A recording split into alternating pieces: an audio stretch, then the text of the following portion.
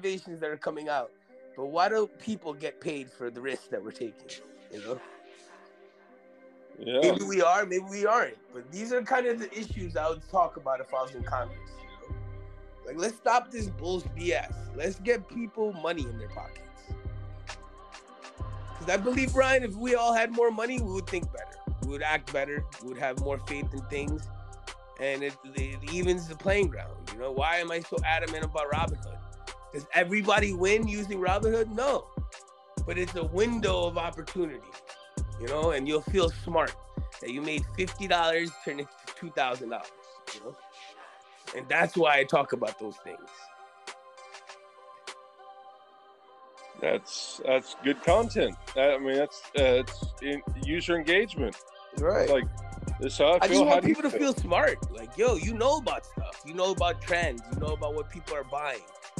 And you should get rewarded for it. And I'm not saying everybody that participates gets that, but that's the intrigue about it. You know, people have hobbies, collecting stamps, taking photographs of birds. You know, like things that make them feel fulfilled. But like, money can also make you feel fulfilled, you know? Like, and it's you doing it. Nobody's telling you anything. You're sitting there looking at all the data and information. And I think in the world of automation where people are becoming less useful and machines are taking over, this might be something that we all need to consider and look at, you know? And if we all could participate in Instagram and Twitter and Facebook, why can't we participate in financial instruments, you know? Let's play a tune out here, dog. Just don't, you know, just like everything, guns, sex, cigarettes, everything. You got to control it, you know, and that's where we're all at. And again, everything we talk about draws back to the human condition. And you know, even the statements happening today in media and everybody going crazy about, you know, promoting and saying things and influencers. We got to all remember we're human, man. We're freaking human, you know? Yep, we're bound to make mistakes. The only thing is you have to learn from them. Yeah, and also I want to say, like, you know, I hear the cry for help.